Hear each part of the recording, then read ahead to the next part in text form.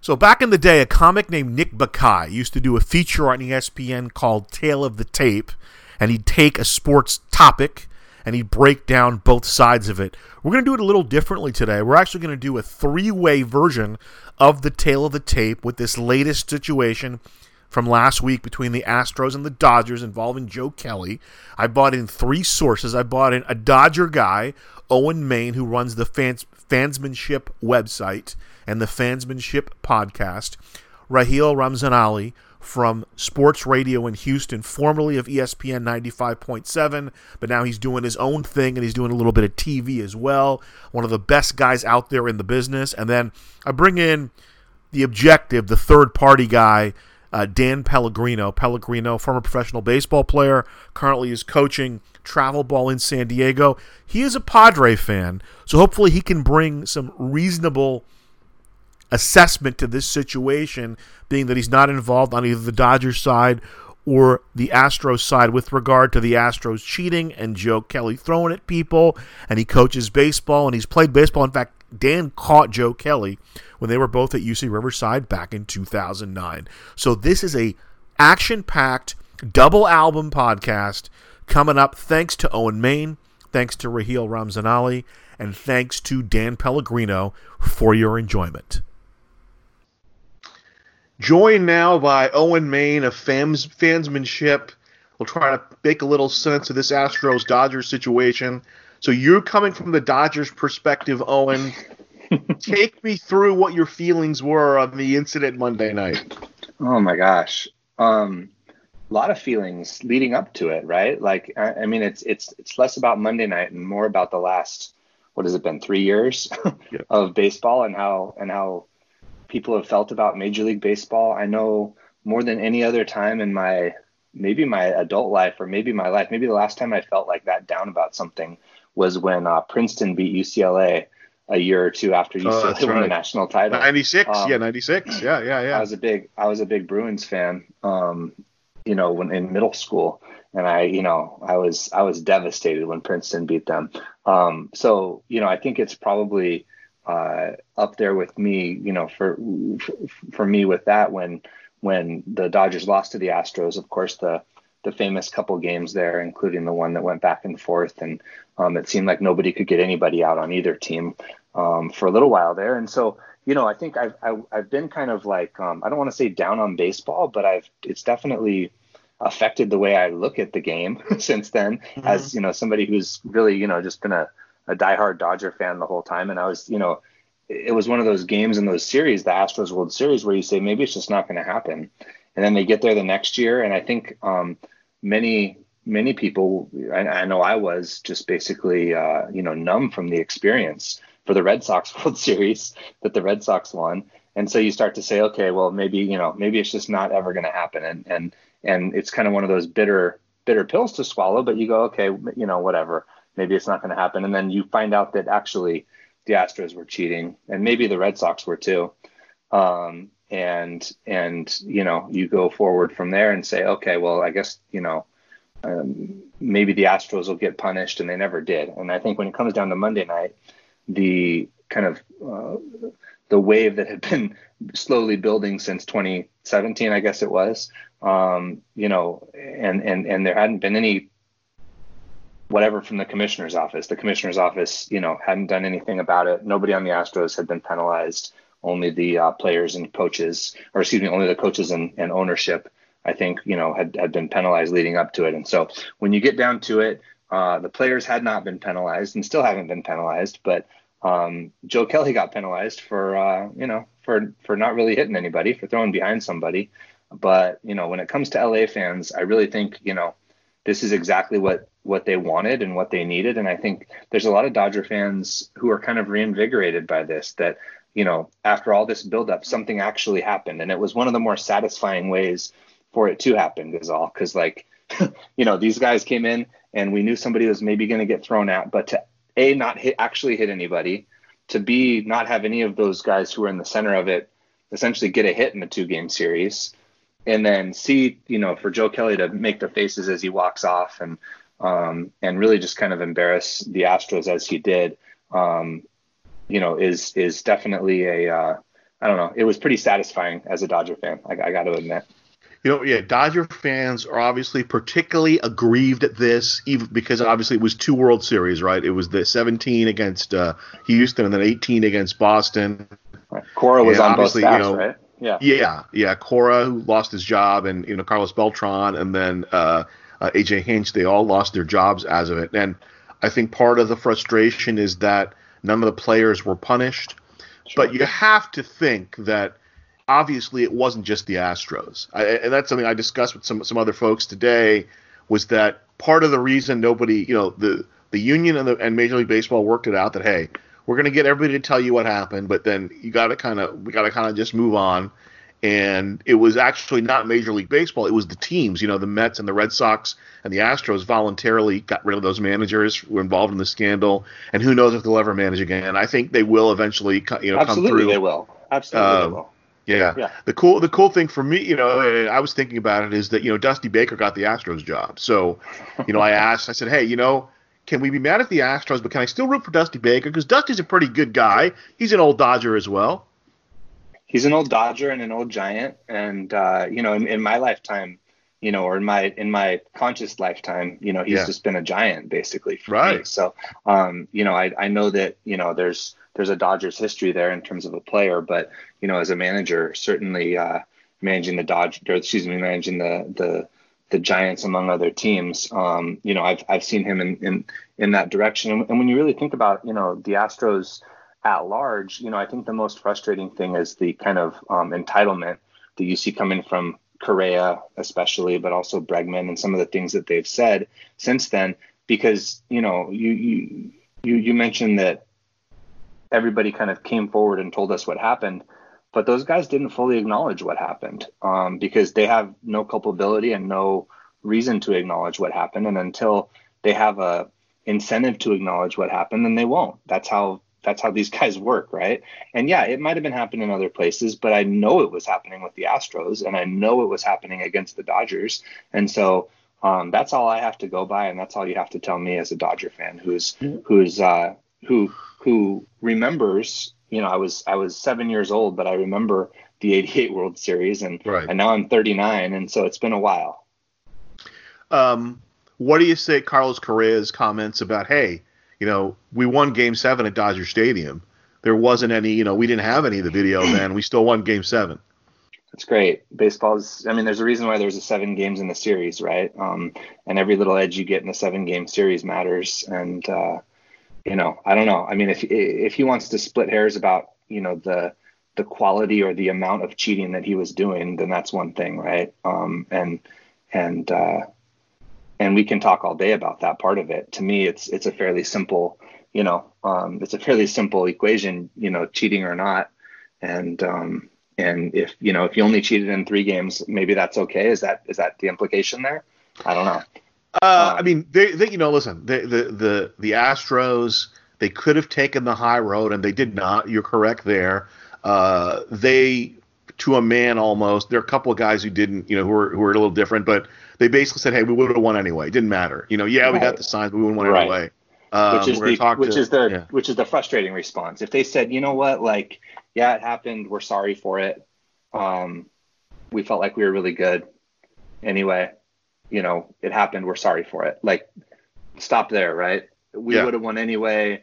We, whatever. And it enables not just them, but their fans, really vitriolic fans on Twitter and other places that you saw this weekend, even on some feeds of some Dodger reporters like, Dylan Hernandez and others. I'm trying to think. There's a couple on Dodger Twitter is a buzz this past week. And so, you can see some responses there too that are fairly, what you would expect from responses like that. Yeah. I mean, maybe they would have, I don't know. No, we'll never know, will we? I mean, that's part of the sad part. And to me, that's the problem is that, listen, hey, they got caught, they were warned, and they continued to do it. And that was the thing with the Red Sox too, is the Major League Baseball knew what was going on and they said, listen, cease and desist, and these teams didn't cease and desist, and that's part of the problem. That's the arrogance that you're talking about there The arrogance, with teams. Yeah. Totally, yeah. My issue would be, I don't know, unfortunately there's no way to prove that they would have lost otherwise, and there's all kinds of other scenarios, right? Maybe they would have lost to Cleveland. Maybe they would have lost to the Yankees. I'm a Yankees fan. It's interesting because when this blew up, Yankee Nation didn't want to talk much about it because I think we understood that the Yankees probably did the same thing. So you don't want to be too loud about it. I mean, they bought Beltran over from the Astros, and Beltran knew how to work that. Yeah, and maybe the Dodgers did the same thing too. Like there's just not evidence of that. Listen, and I understand the difference is the Dodgers won the World Series. That's the difference. Right.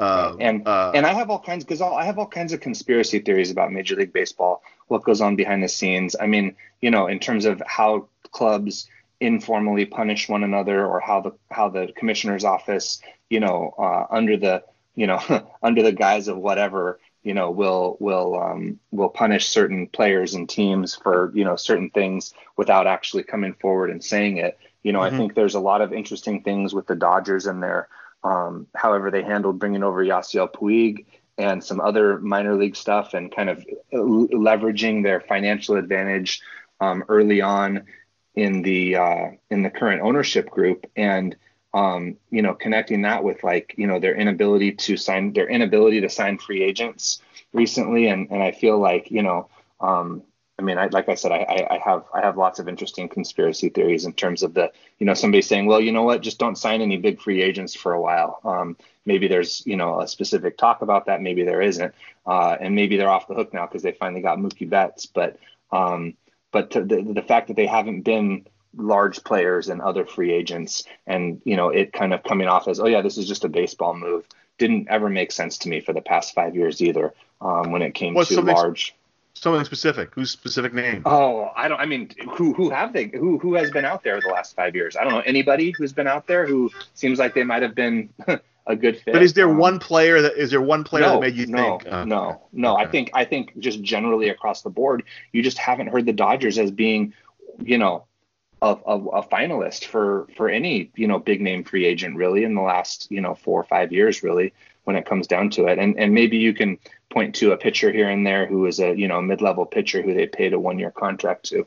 But by and large, when you look at that anyway, so maybe this is my crazy conspiracy theory here too, but I think there's interesting things that probably happen in baseball that we'll never know about. And maybe lots of teams were getting dinged for this, and maybe that's why the Astros didn't get dinged more than they did, and maybe that's what Correa is talking about when he says, unless you know what's going on, then be quiet, or however he put that.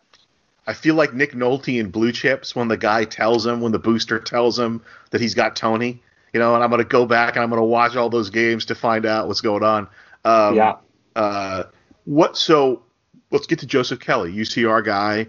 And Kelly, he just he has a tendency to wade into these things. Now it's interesting because he was part of that 2018 World Series champion Red Sox team that might have been doing some hanky-panky as well. But he's going to play it on. I'll have Dan Pellegrino later and we're going to talk, and he had mentioned that Joe, in addition to being a really good pitcher, is a really fierce competitor, and he's always going to be there for his team. And we saw that the other night. What's your perspective on throwing at guys in baseball? Because outside, I've changed. Being a kid and Billy Martin being the Yankee manager, I kind of viewed things one way, and then Joe Torre comes along, and he won't throw at guys. The Yankee fan base was vehement that you got to throw at Bandy, you got to throw it at Ortiz. He wasn't going to do it, and he didn't do it, and that whole thing changed with it. Obviously. Joe Kelly went high and tight to a couple of the Astros, and that's kind of, to me, the more fun thing was him kind of, taunting them going off the mound, which I thought was hilarious. The little face he made at Correa. Give me your thoughts on that. He gave himself plausible deniability on everything but that ball behind Bregman's head, right? He gave himself plausible deniability on the, on the curveball, the slider or whatever it was, the breaking pitch that got close to Correa. And then, like you said, proceeded to strike him out. I think, he's like the perfect guy because of how wild he's been. I thought of the John Kruk All-Star game with Randy Johnson when Yeah. that ball went behind Bregman's head. I mean, maybe he's good enough to be able to just toss it, kind of just close enough to his head, but not actually at his head. It could have been a shot fired, in front of the bow there. If you're thinking of it that way, like I'm not actually going to hit you with this, but you need to be a little bit afraid that I might. Or maybe he's just wild enough to actually miss the guy when he's trying to throw at him. I don't know. But I agree with you. There are parts of me, the adult parts of me, the less competitive parts of me, the reasonable parts of my brain that say that, it's not cool to throw at anybody ever, especially above the bell, so on and so forth, or, above the letters for sure.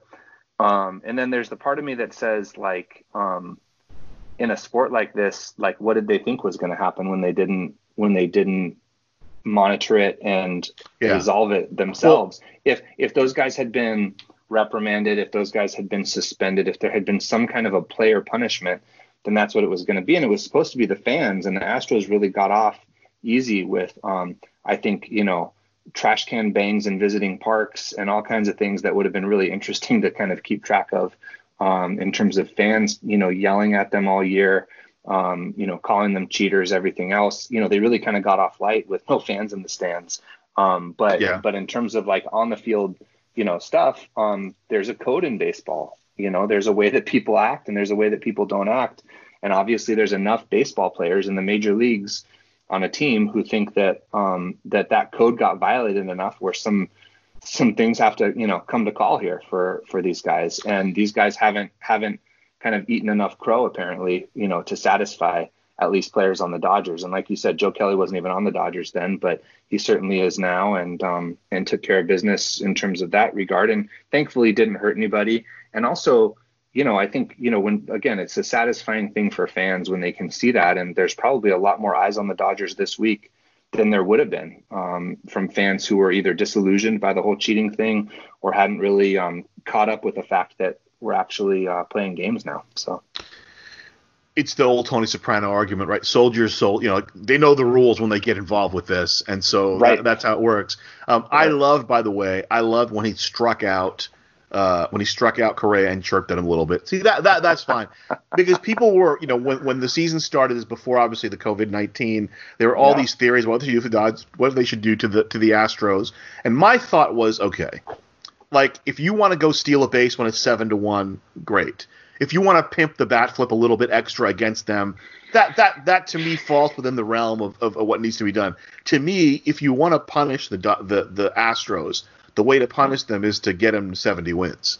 Because my fear is what happens, okay, these things are all taken away. If they come back and win again, then they can just say, well, hey, we would have just won anyway. But it is fun. I was talking to one of the Houston radio guys, and he said, hey, Joe Kelly was great because he had Houston talk radio popping for 48 hours. 100%. So it was giving us everything with the Astros, get a little juice with the Astros and the Dodgers again. Yeah, absolutely. And again, there's juice in baseball now again, too, right? Like when is baseball ever at the forefront of anything? And so, whether it's through their mismanagement or however it got there, I guess baseball's on the front page of things now, and it has eyeballs on it. And I know I certainly have been following the Dodgers this week more than I probably would have been had they not been playing the Astros and had not, that not been the case. They're in Arizona tonight, but I have the thing up here, right? I'm kind of keeping track of the score, and I don't know that I would have been kind of as engaged as I have been if they hadn't played the Astros this early. You also think Major League Baseball didn't think about that? They definitely thought about that when they're talking about this short schedule. I plead guilty as well. I mean, maybe a week or so before everything started, there was still confusion. Are they going to do it? Are they not going to do it? I'm like, you know what? I don't. I've been a baseball fan since 8 years old. Yeah, there's still confusion. There's still, we did, little did we know. And but I told myself, is it really that important with everything that's going on? Am I really going to be into it? And sure enough, as soon as they started putting on real games, those first couple exhibition games, there I was in front of the TV watching Yankees Mets. Real quick, couple things for you. Yeah. National League fan, you're a Dodgers fan. Sure. How you feel about the DH? I think it's fun. I think, especially for the Dodgers, they're deep enough where they always have a guy who can actually be a legit guy in their lineup. I think a lot of teams struggle to get eight, major league hitters in the lineup, and, to have to put another guy in the lineup who's not a major league hitter, maybe it gets him some reps, but maybe it doesn't make as big of a difference. The Dodgers on any given day, are sitting guys who are, who are able to, who are able to contribute, whether it's, Enrique Hernandez or Chris Taylor or Justin Turner, giving him some nights off of that third base, and kind of letting his legs rest in this kind of intense, shortened season. I think it's a big deal, and so I think it's interesting. I am a kind of guy who likes to see pitchers who hit. Growing up in the Dodgers in the '80s, I think Hershiser, Fernando, all those guys could handle a bat. In terms of being athletic guys. But when you see, Zach Greinke, even, right, he can handle a bat, and I really enjoyed seeing him when he was on the Dodgers. But then you kind of go and you see like Rich Hill try to hit, and you go, oh yeah, okay, I kind of get this now, like where we don't need it. And would I love it more if pitchers kind of figured out how to hit, and the Madison Bumgarners of the world, actually made a difference, because he makes a difference when he's in the lineup. He makes the lineup not as bad as the other team's lineup potentially. He's almost always better than the other number 9 hitter. But having a DH is fine and fun, and probably you're going to see more runs. You'll probably see faster games, maybe, although not that much faster. There are benefits. I'm enjoying it right now as kind of a experiment, and I think in the next 5 years or so, it's going to happen in Major League Baseball. Expanded playoff format. Yeah. I mean, I don't know. So as a Dodger fan, again, like, I guess I view everything through that lens right now. Still, even though I try to be impartial more and more as I get older, but as a Dodger fan, you say, okay, well, I think all 3 of the Giants World Series, they didn't win their division. Like, it would have been cool if they didn't even go to the playoffs those years. I wouldn't have minded that. As a fan of a team who's at the top of the food chain money wise, and who can afford to figure out ways to be at the top of the food chain most of the time, the expectations are high, and sneaking in, is fine, I guess. But I don't really have like the excitement that maybe a Cincinnati Reds fan has, or a, Rockies fan, or somebody, or Padres fan, right? Yeah. Like, if you're a Padres fan right now, you go, oh man, we could totally sneak into this, and we could do some damage. And, I lived in San Diego for a while, and that city is probably kind of excited about the Padres right now. I mean, they have a lot of good young players and young talent, and that's an example of a team that, will and could and will probably benefit from the expanded format, potentially, right? Especially in a shortened season, they could get hot for a minute, and all of a sudden there they are, even though, nobody thought they would be at the beginning of the year. So I'm sure it makes the season more exciting for a lot of teams. But, when you're a fan of a team, again, kind of looking at it through the fan perspective, I guess, when you're a fan of a team, and you're like you talked about being a Yankees fan growing up, when you're a fan of a team that should be at the top of the food chain a lot of the time, at least in terms of the opportunities they give themselves, you say, well, it just gives more people a chance to, I guess, win the title, more teams a chance to win the title, who might not be as good, but who are good for a short period of time towards the end of the year, which is kind of what baseball's become. You talk about 2 seasons. There's a regular season that's super long, and then there's a playoffs that's more like I don't want to say like a college season, but it has that intensity, right? Where, like, if you lose a game or two, now that's what we got now, right? We got a college season now. Right, absolutely, and it's fun, and it makes every game more intense. And we both like college baseball. I miss college baseball quite a lot, actually. Yeah. So it'll be fun. Last thing on Major League Baseball for you, do you like the new extra inning rules? Yeah, it's again, I like weird stuff, because I don't mind, like, let's get weird with the season length, let's get weird with extra inning rules, let's see what people do with them, especially in a year like this where it doesn't have to be a permanent change, right? Like, we can play with it, we can experiment with stuff. I would, there's probably other things I wouldn't mind seeing experimented with, in terms of rules about, I know they're doing, like, pitchers have to be, there's all kinds of rules about how long pitchers, have to be out there that people talk about and stuff like that too. So I don't mind it. I think it's cool. I think it's fine. I think, I think anything weird and interesting could be can be useful. I am hopeful that we get like a full 60 games to see how all this stuff plays out, because I think that's enough of a sample size to see how people will react to some of this stuff, right? If we only get 30 games, then the season gets halted or something. I don't know that we'll ever have a full like I don't know, consensus about how any of this stuff works. But so far so good with the extra inning stuff. There's one of the Dodgers Astros games went extra innings, and that was fun. Yeah. A leadoff 2-run homer to end it. You mentioned, I have you on, so I should talk some Big West with you too. Yeah, that's fall sports being postponed. Yeah. Any thought on that? Any ripple effects? And I know Cal Poly doesn't get affected with regard to football, but other sports obviously are affected. A lot of FCS conferences, I think there's up to 6 or 8 now that have canceled their fall seasons, who are looking to maybe push back to the spring. So, I mean, I wouldn't be surprised if the Big Sky followed suit, but we'll see how it goes. It's interesting in the Big West because it's mostly in one state. And so you thought maybe they could have pulled off a conference schedule, a conference only schedule, but there's just so much logistics involved in that. And there's still travel to Davis. There's still travel for other teams up to SLO. There's still travel for Cal Poly down to LA. And if you're talking about bringing athletes from here down to LA in this time, given everything that's going around, I just don't know how you could justify that, right? So it's probably the decision that you thought was going to happen a month ago. They were just waiting to see if any kind of miracle would happen with the numbers. The miracle didn't happen, I don't think. Not that I have any inside information, but I think there was chatter of stuff maybe being postponed, obviously, for a long time, and now you kind of see that happening. Kind of ramifications or ripple effects. For me as a photographer, I'm bummed, but I also think that the spring season could be really interesting. And I was talking to some people about, what would it look like for there to be like volleyball. I mean, Cal Poly's got one of the best Big West volleyball teams, volleyball, baseball, basketball, and football potentially all happening during the same week in March or something, right? Like, right. And you have home events of all 4 of those games in 3 days or something like that, right? So you have you might have a volleyball game, or I don't know, you could have a soccer game Thursday, you could have a baseball and basketball game Friday night, you could have a football and basketball game Saturday, and you could have another soccer game on Sunday. And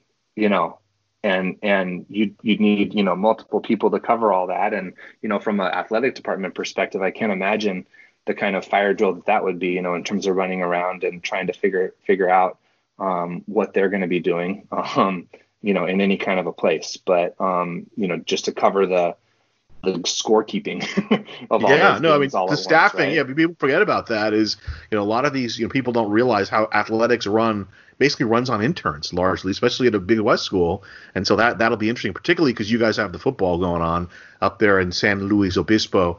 Before I let you go, and it's Owen Main from Fansmanship. You can follow him on Twitter at Fansmanship, and you can go to the Fansmanship website. There's great work. One of the great photographers of our generation. In terms of Big West sports, I love your work. I'm a fan. Thanks. Your alma mater UCSD joining the Big West. It's going to be delayed a little bit. Are you excited? How excited were you? And now I know it's kind of been tapered a little bit, but that's got to be exciting. Yeah. You were a student there. There was talk when you were a student, and now they're finally joining the Big West. I think my freshman year at UCSD was actually Earl Edwards' first year there, and so athletic director.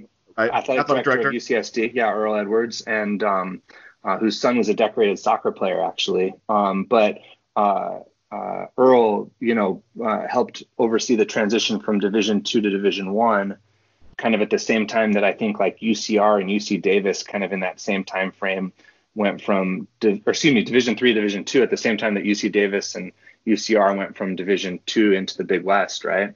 And so you saw kind of a transition happening, throughout a number of UC schools at that time. UCSD is a big school. They, being Division I always made sense. The fact that they were Division III, hell, because I tried out for the basketball team my freshman year because they were a Division III team, right? Like that's how I felt about that. There's, so I think, when you look at UCSD, I have a lot of friends there. I have particularly a friend who played water polo there, who's in the athletic department now, and they're just so excited to be kind of where they belong in terms of Division One in a lot of cases. I mean, they're going to come into this conference and facilities wise and in a lot of other ways are prepared, super prepared to be a Division One school. In some sports, it's good for the conference, I think. In other sports, it's going to be another couple games. If you're thinking about like baseball, for example, it's a series that like I don't know if a lot of like Fullerton and Cal Poly and Irvine really want to play San Diego, UCSD when it comes to trying to get an at-large bid from the Big West Conference, for a second place team or something. I just don't know that, playing the Tritons in 3 games is going to be helpful right away. Eventually, UCSD is a school that could be good at a lot of sports. They already are at, and they will be at like things like women's soccer and sports like that will be really good to start. And don't forget, I have a degree from UCSD, but I also have a degree from Cal Poly. So, that UCSD Cal Poly matchup is going to be, really my wheelhouse. And I was really looking forward to going down to La Jolla and checking out the Mustangs when they played down there and shooting, the game up here too. And trying to get down, UCSD had a big basketball game scheduled against Cal. I guess it's probably still on the schedule technically, but, to open up their Division One, time. And I was really hoping to be able to get down there and check that game out, either just as a fan or to even take photos at that game. And I just don't know that that's a thing that can happen right now. And it's a bummer to see the excitement that they were trying to build around it, kind of be squashed by COVID on some level when it comes to fans. But UCSD is a great place, and I do enjoy it when I go get to go visit. I'm from San Luis Obispo, and I like being here. And Cal Poly is certainly also a place that that I'm an alum of, and so and that I shoot for. But I have nothing bad to say about the Tritons and their department. And a couple of years ago when they were trying to get it to Division One status, when they were trying to get their people to vote on it, and when they were trying to get the Big West to accept them, I did a good podcast with Earl Edwards at the time, and he was gracious enough to do that. So I have nothing but good things to say about people down there as well, and it is exciting. It's it's something that when you're in the middle of a city like San Diego and you have a great campus and a great place, and you go, man, like why? I remember asking why we didn't have a football team there for a minute. I mean, there's a great water polo team and a great water polo tradition. I think that could be something that continues to grow, and you could see a women's or men's water polo program that, given Division One standing and funding and just status, could continue to grow as well. Denny Harper down there with the men's team does a really great job and has for a long time in terms of water polo. But there's some different random sports at UCSD that'll be really competitive, I think, early on. And I'm happy to be able to have an excuse to go visit when Poly goes on a road trip. Yeah, and from every indication, basketball and baseball look like they could be competitive pretty quickly in the conference. Just in terms Possibly, of the facility and the way they play. My guy Bryson LeBlanc is yeah.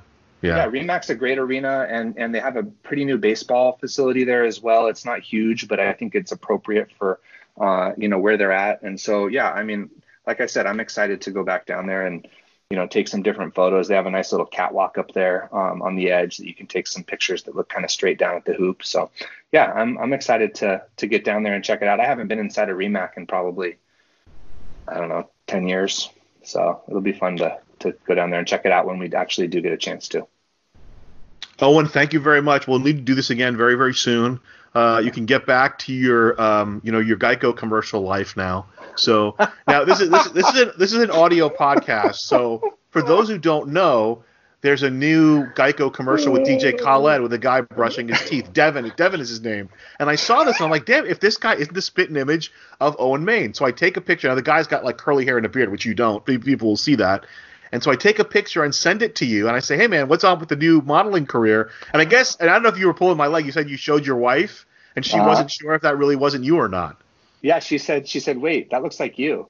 I'm like, good. Yeah, okay, great. Yeah, okay. So you weren't wrong, I guess, and I guess I'll take it as a compliment that somebody who could be in a commercial there you go. might look like me. But here's the funny thing is then you send me – I didn't realize you had a whole life in Alaska. You know, Oh, where yeah. you were like a mountain man with the long hair and the beard, and it's even more of a resemblance. So, Yeah, yeah, um, I can do that sometimes. Or I was able to do that. You know, when you're not on the road system, you have different rules for shaving and grooming at work. Maybe. thank you, sir. Let's do it again Yeah, soon. Owen my Main, pleasure. Absolutely. fantasyship.com. Follow Yep. him on Twitter. Go on his website. It's fantastic.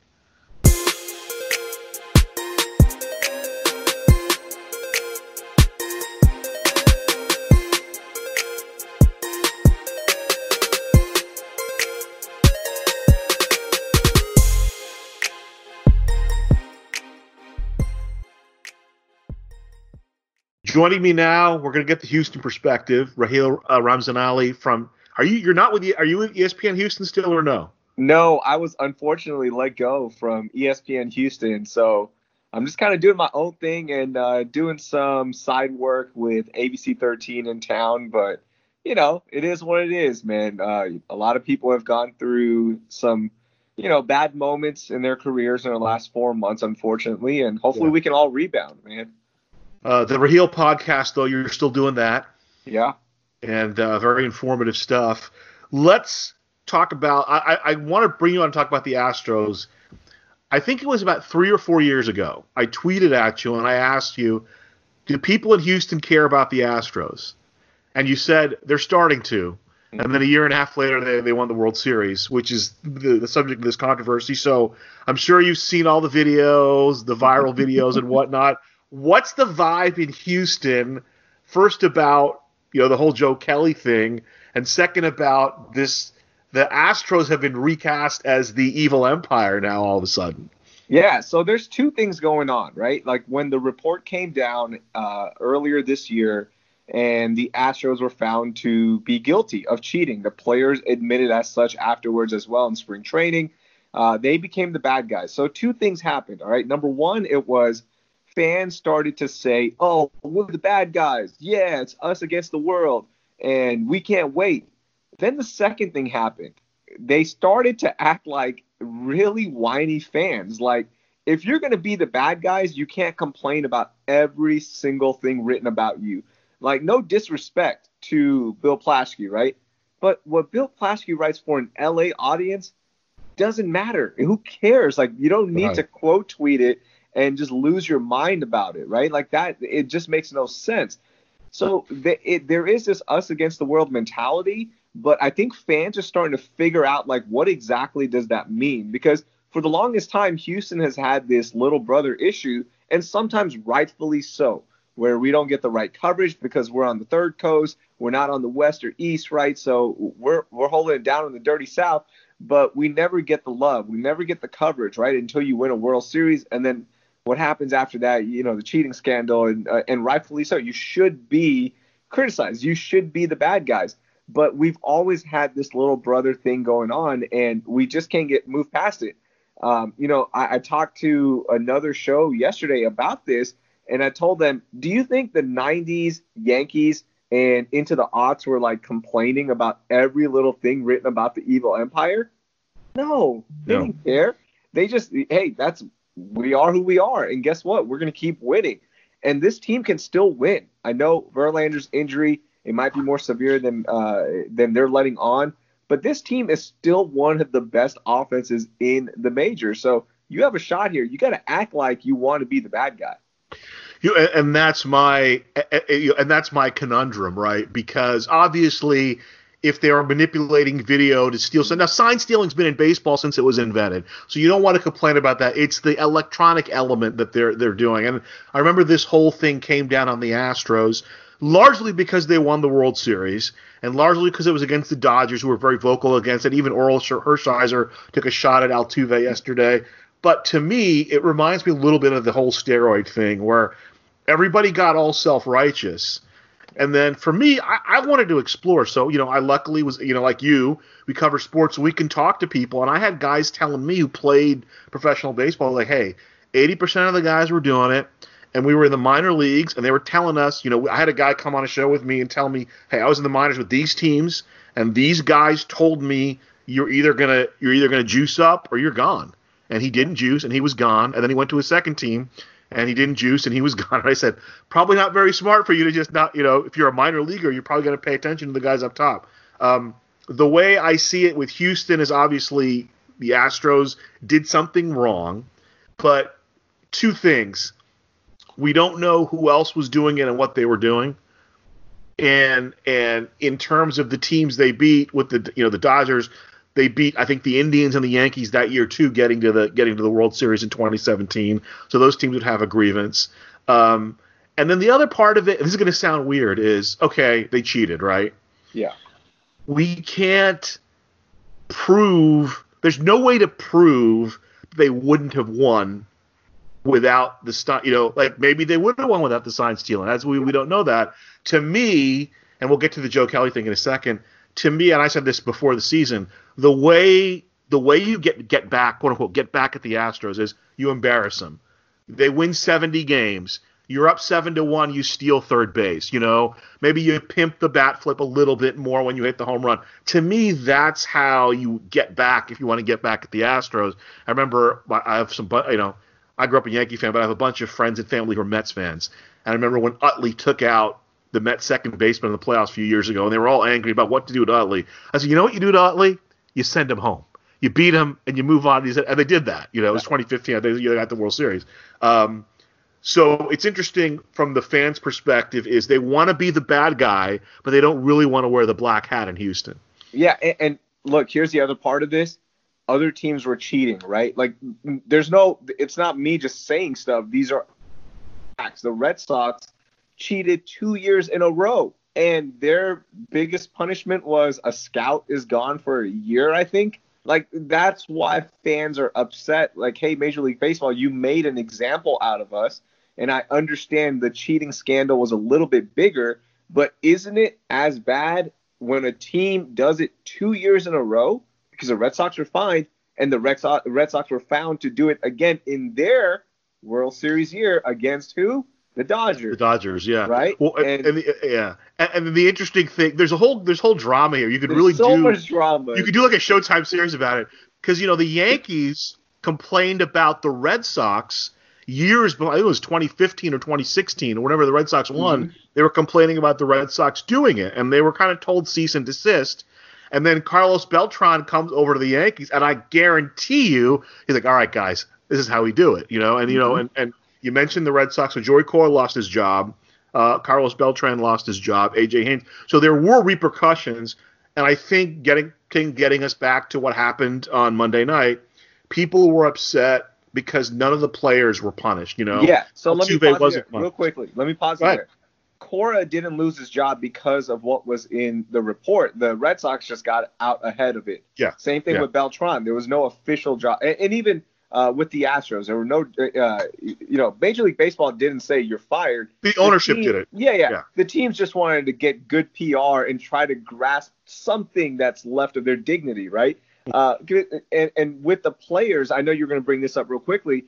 None of the players were suspended, but you can't suspend them because when you release the letter, and I'm saying you as Major League Baseball, Manfred said this in the letter that was put out in 17 when so many teams are doing it that Major League Baseball was like, we can't punish everybody, so let's just put a letter out saying from here on out, everyone before this, you're granted immunity.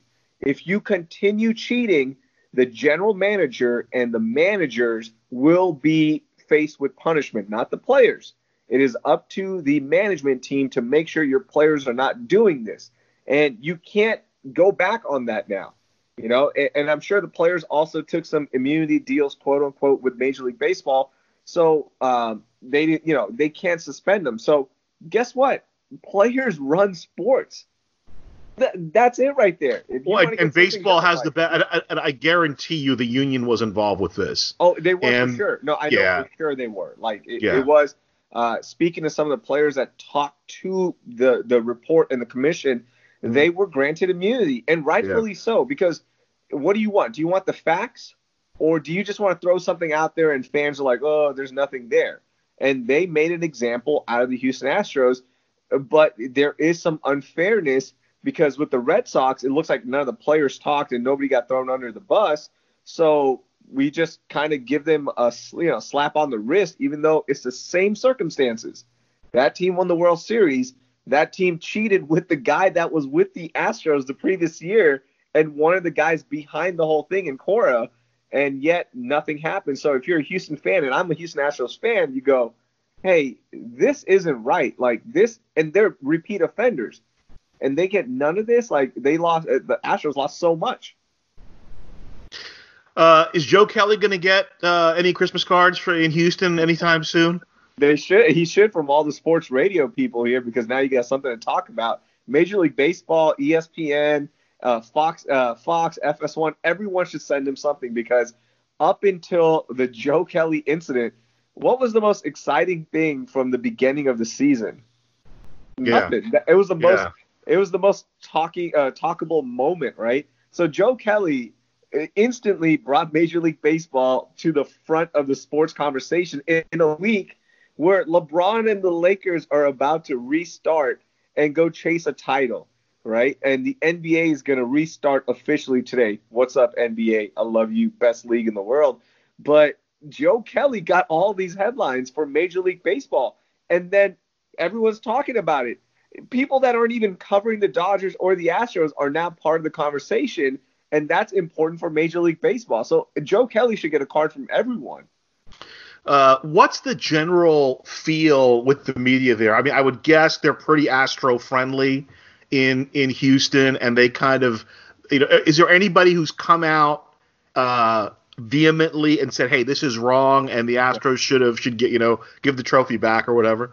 No, nothing like that. But the coverage has So when Jeff Luhnow was here, right, and you remember what happened with Brendan Taubman after the Astros beat the Yankees, he starts yelling at female media reporters, one specifically about Osuna and the domestic violence case that happened in Toronto, right? So all that happens. Jeff Luhnow was not liked by many people in baseball and baseball writers. With the media, like, he was always friendly to us. He's a good dude, in terms of always making time for us. He comes off a little arrogant, but when when you're that guy, like, of course you're going to be a little arrogant, right? AJ Hinch was beloved, okay? Like, people still, every single day, we're like, hey, is AJ Hinch going to come back next year? But Dusty Baker's contract was picked up, so he probably isn't coming back. But the media, there was, Alison Footer, who writes for MLB.com. She used to cover the Astros specifically, but she covers all of baseball. Every time Osuna came into a game, she would tweet out the domestic violence phone number. So there was, some criticism from the media, and I think it all started with the Osuna trade.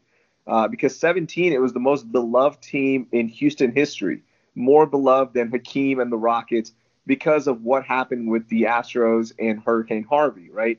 Our city went through a destructive hurricane. A lot of fans lost their homes. Heck, if you didn't know somebody that lost their home in Hurricane Harvey, then you just don't know people in Houston.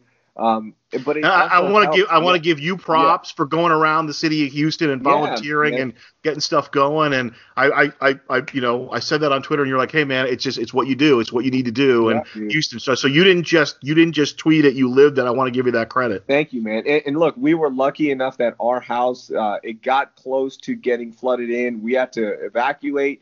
But when we got back, for whoever was watching us, man, thank you from above. I appreciate it. Nothing happened to us. So, I felt like I need to pay it forward, and we were also lucky enough to go around and help, right? Like, we had the time and all that. So, but the one thing, at the end of the day, no matter if you lost your house, if you were out volunteering all day long, the one thing we all did together in Houston after that, our escape for 3 hours, was watching the Astros. And when they made that run, I don't care if they were cheating. Like, I know it sounds horrible, but I don't care if they were cheating, because that team united the whole city and it got us through a tough moment. We had something to celebrate for a while there, right? So it's a beloved team, and no matter what happens, like, these guys, Altuve is going to be beloved. George Springer is going to be beloved. Carlos Correa, forever, right? For what they did. Justin Verlander. So, it's part of it, man. It sucks. And, the way we deal with it is just other teams were cheating. Like, for sure, they were cheating that year. It's just the Astros are so arrogant, and they kept doing it after the letter, and that's going to ruin it. And people forget, remember Carlos Correa in spring training laid it all out for Dodgers fans. Hey, why did we win on the road? We weren't cheating on the road. Where was Game 7? Can somebody remind me where Game 7 was? I believe it was in LA, right? So, you still had to go win games, and they did it. And I think they're still going to be a good team. The core is awesome. We saw what they did last year. They weren't cheating last year. There was no evidence in that same report that Manfred put out where they were cheating in 17. They said they found zero evidence, no buzzers or anything. So if you believe one part of the report, you can't not believe the other part. Okay, that's fair. And they backed it up. They were one pitch away from potentially winning the World Series. If that that changeup is called a strike that Greinke threw, then they probably get out of that, and they are your World Series champions. The main thing that I'm looking at with the Astros is a lot of people were doing a lot of talking about, we should vacate the title, this, that, the other. I'm like, wait a minute. So now if Houston goes and wins now, let's say they win this year, what does that do to all these conspiracy theories that are intertwined? And that's somebody, I forget who brought it up. Years ago, we're talking about the whole steroid thing. Somebody made the point of, okay, if it helps you so much, why didn't everybody all of a sudden become Barry Bonds, Alex Rodriguez? There were guys who had, 1 year where they were really good, or a 2-year run. But, the McGuires and the Rodriguezes and the Bonds, yeah, sure, they used enhancing, and obviously helped them, but they were pretty good to begin with. And I'd make the same argument with the Astros, is that it's a pretty darn good ball club to begin with. And the enhancement, so that's what I'm saying is now we're not going to see it because they're not going to play a full season. But I'm like, all right, if they play 2020 and win 70 games, we'll know it's fraudulent. But I don't think anybody who really knows baseball thought they'd win 70 games. Everybody, I think, pretty much picked them as contenders. Yeah, but you move forward to 18, right? The year after the cheating scandal, the report said that they tried it out, but for the first few games, and it didn't work out. Also, the masterminds behind it were no longer in that clubhouse, right? Beltran's gone, Cora is gone. Yeah. Which, let's talk about the Red Sox for a second. They went from a team that was okay, they were a playoff team, to winning it and winning 107 games or 108 games, and just rolling through the playoff. I mean, that was a great team. And what happened last year with that pretty much the same roster, same nucleus? They didn't even make the playoffs. So there's one example of when you stop cheating, what happens? And we see it. So there's a lot to unpack with the cheating and how many teams are doing it. And I think one of the reasons why Major League Baseball didn't strip them of the title is because of that letter that Manfred sent out during the season, because so many teams are doing it. You can't, it would just start, it would unleash a lot of things that baseball doesn't want. Instead, what they did, you keep the title, but you're made an example. It's interesting you bring that up, because covering college baseball, I was told, hey, there are college teams that do it, and their college teams have been doing it for years. And the video element is different from, place to place where you go. So obviously other teams have more, some teams have more of an advantage than other teams, whereas in baseball, it's still pretty even. And to me, the solution was real simple. Just get all the video out. Get get all the video out of the clubhouse. I mean, you created the beast on your own by going to the replay. Now you have video on every. Of course, teams are going to try to figure things out. And then the other part of it that I was reading an article today about a manager talking about spitballs. I mean, this is celebrated. This is gamesmanship. Gaylord Perry's in the Hall of Fame. That was his thing. So there's a lot of layers to this. People want to make it a very simplistic thing. Astros bad, boom, boom, boom. But I grew up, my favorite manager as a kid was Billy Martin. And he was always looking for that kind of thing. He was always waiting for that thing. And my childhood is traumatized by the Pine Tar game when they caught George Brett cheating. He was called out, and then, oh no, it's not really that bad. He wasn't cheating that bad, so we'll give him the home run back. So I'm scarred by that memory. But I've grown up all right. It's all baseball's history is built on gaining an advantage. You call it cheating, I say gaining an advantage. Right? Gamesmanship, gamesmanship. That's what it is. That is baseball. It's such a hard sport that You try to figure it out from the little league levels. Like, I have people in my mentions daily going, oh, yeah, we used to try to steal signs in little league. 7-year-old baseball. Come on. Yeah. Yeah. That is baseball. That's part of it. The Astros made the critical mistake of not stopping when other teams did, allegedly. Right? Like, because the technology was being used by the Yankees and Red Sox as well. Yeah. Among others, yeah. you know, and that's the whole thing is like when this whole thing broke, the Dodger fans were really vocal and the Yankee fans were really silent, and kind of between us we're like, well, hell, I hope our guys were doing this. If it was that easy, I hope our guys were at least trying to do something like that, you know. Before I go, thanks again for the time, Rahil Ramzanali, formerly of ESPN Houston. He's got his great podcast, and it's really always very entertaining. So with regard to the sports scene in Houston now, so the Rockets back, what's the hierarchy now between the Astros, the Rockets, and the Texans? I'd imagine the Texans are kind of they're the alpha dog still. No, I would say it's Astros 1 still, Texans 2, Rockets 3. I'm telling you, love for the Rockets, huh? Huh? No love for the Rockets. There's so much disappointment, right? Like, yeah. Hey, James, can we get to the finals? You know, we want to get to the finals. The Astros won it all, just, you know, in 2017, and still fresh, everything we talked about. So there's a renewed passion for the Houston Astros. The Texans have let down fans so much. They got blown out in Kansas City, and there was a run. A 51-7 run. They lost 51-7 after they got off to a hot start, right? And it's like, we have a franchise quarterback, but until you get rid of Bill O'Brien, fans aren't going to be into it. And I know the NFL is king and all that, but I'm just telling you from a passion standpoint, it's Astros 1, Texans 2, Rockets 3. So Bill O'Brien not there. Houston is not in love with him. He is not beloved in Houston. Not at all. In fact, it's the opposite. It's the losses, continual playoff failures. I mean, but he gets you to the playoffs, though. Yeah, that's great. Thank you for getting me there. But what are we going to do when we get here? Because every time you do get there, you look like you're totally ill prepared. Whether it be the Kansas City game the first time, the Colts game where you lose at home in the wild card. They should have lost the first game of the playoffs last year as well against Buffalo if Deshaun doesn't make a miraculous play. So it's like every single year you look underprepared, and then they get blasted by the Chiefs, and then he trades Hopkins, and you go, what? Like, why am I rooting for this team? You know, you wasted J.J. Watt's prime years. You wasted Andre Johnson's prime years.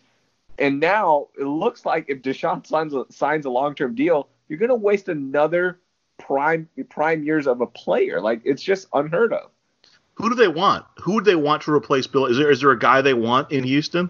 I think the hot name for everyone is Bieniemy, right, from Kansas City. Like, everybody wants him. But no, like Lincoln Riley too, right? Yeah, Lincoln Riley was more for the Cowboys. Like, that was a hot name because of Oklahoma's right there and Jerry's infatuation with him. But to me, like, if you could have made a move, it would be Bieniemy.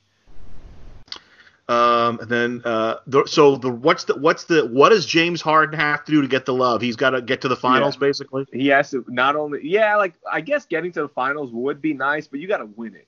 We need a championship, right? To like really be on board. And there's James Harden lovers in the city. We call them Red Rowdies. That's their nickname.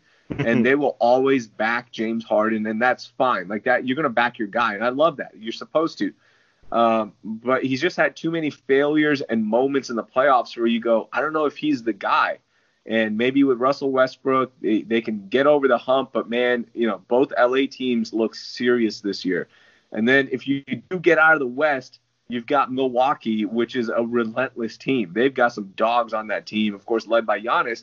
So it's going to be a tough year, man. But this is the freshest James Harden you'll see because of the pandemic. I mean, it'll be the freshest LeBron, freshest Kawhi, all of that.